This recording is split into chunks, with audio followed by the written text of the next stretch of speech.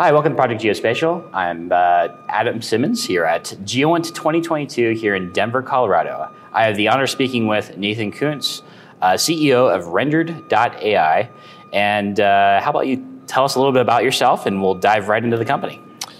Sure, yeah. So in terms of background, I'm a physicist by training, entrepreneur by birth defect. My first company was in the satellite communications space, built that and delivered product and service globally before handing that off to a management team, and then founded Rendered.ai, where we're really excited to start probing that interface between what we can simulate and understand through physics-based simulation and increasingly what we were able to understand through building artificial intelligence algorithms. Well, tell us a little bit more about what that means when you're diving into creating simulated data. Yeah. So it turns out for a lot of different applications in artificial intelligence, there's this fundamental problem of lack of access to data, and that's for a lot of different reasons. So sometimes it's rare events and edge cases where we just don't see enough of the things that are really important to find. GeoInt's a great example of a domain in which that's crucial, obviously. Or it can be annotation issues. It turns out it's really hard to get human beings to label data effectively.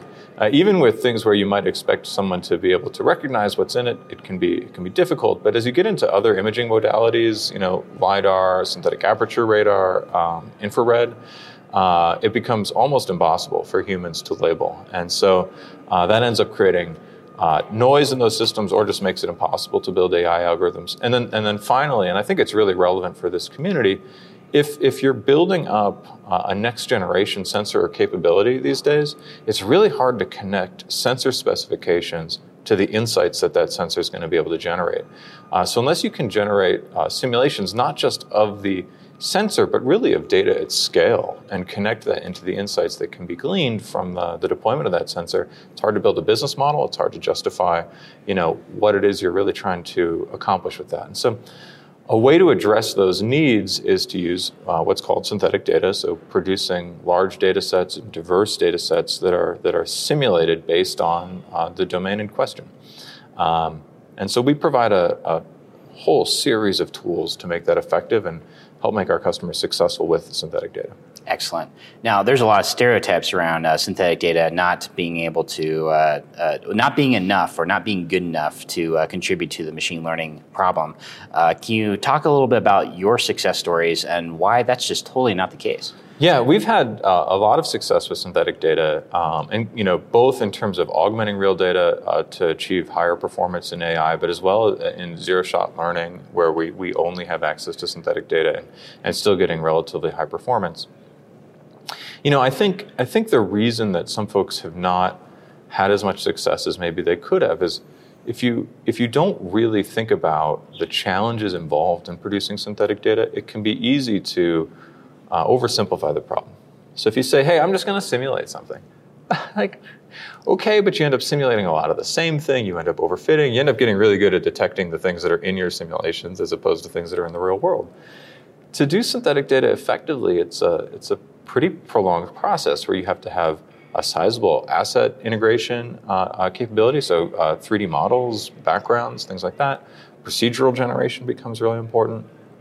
The simulation tools are critical, so picking the right ones, right? Not necessarily video game engines, but maybe higher fidelity simulation tools. There's a compute orchestration problem if you're going to do large volumes of simulation at scale. Data set aggregation, librarianship, data provenance of that so that you can continue to do experiments. There's things like domain adaptation become really important. And then, of course, quality assessment. And if you don't do all of those steps, you get a really bad result. In fact, if you don't do all those steps relatively well, it's really easy to end up with a bad result. And so our experience is that when those are implemented properly and then engineers are enabled to really work the problem, you get to really effective uses of synthetic data. Excellent.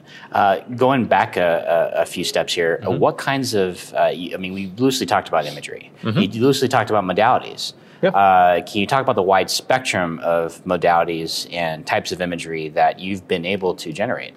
Sure. So we've worked across quite a few domains. So of course, kind of RGB imagery is sort of a starter point. There's a lot of different rendering engines to choose from there. But we've worked in synthetic aperture radar. We've worked in infrared, both terrestrially and spaceborne. We're starting to work in hyperspectral imagery with a partnership with DeerSig that we're very excited about. In fact, we've done some microscopy simulation as well, so we've really walked across a wide variety of domains. And the reason that we can do that is what we've done with our tooling is we've looked at all those steps that I highlighted and really started to break down, the tools that are important across really any of these simulation and synthetic data environments, as opposed to the things that are part of a particular problem set. We've separated those out effectively, and that allows us to get a lot of leverage from the tool set for each of these new problem areas. Excellent. Well, you mentioned DeerSig just a second ago. That's fairly new, right? That partnership? Yeah, we just announced that last week. We're very excited about the partnership with DeerSig. So DeerSig is really the provider of some of the best simulation software across hyperspectral and multispectral simulation capabilities. They've got 30 years of experience coming out of RIT, not only building up the simulation software, but also then comparing that and contrasting it with real-world data collection. So phenomenally sophisticated tools. And where we come in is really turning that into something that can be done at scale, that is integrated with data set management, 3D model library acquisition, and then we have a whole environment that is tailored to the needs of the data scientist. So if you think about a tool like DeerSig, it's very much focused on a simulation user. So somebody who typically knows something about those sensors. You kind of have to be able to drive the tool. And so we come in, bring that to scale, and then also provide an interface that makes that relevant to a data scientist. So going back a second on your what's the level of, you kind of touched on how difficult it is and the nuances of where in machine learning, how important it is to do this right. Mm-hmm. What's the workflow of generating a model of a new object or new area to simulate something for your customers? What's the level of effort? What's the workflow look like when you receive a request like that? Yeah, boy. It's obviously that's a very deep question that has a lot of moving parts in it. We usually start by just really trying to understand a combination of, what are you trying to look at and what are you trying to look at it with? And what environment are you in? And maybe even why.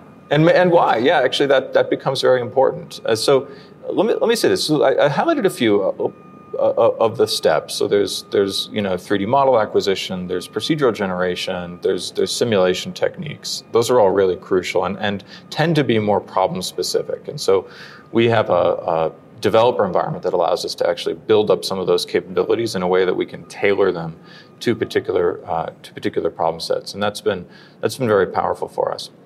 But understanding the why and what people are really after becomes crucial. And I think this is sort of latent in that it all needs to be extensible.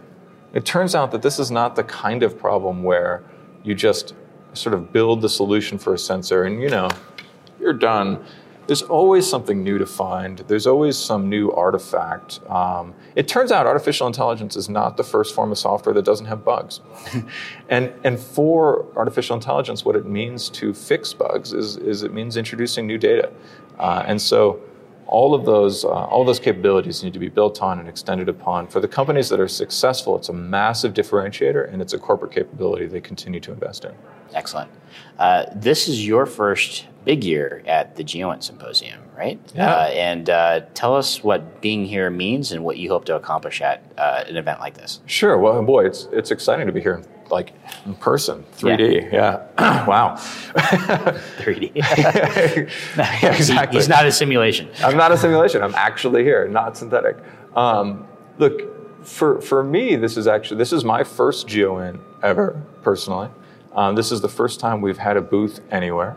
We're excited to be here, and just the community here seems very tech forward, very welcoming.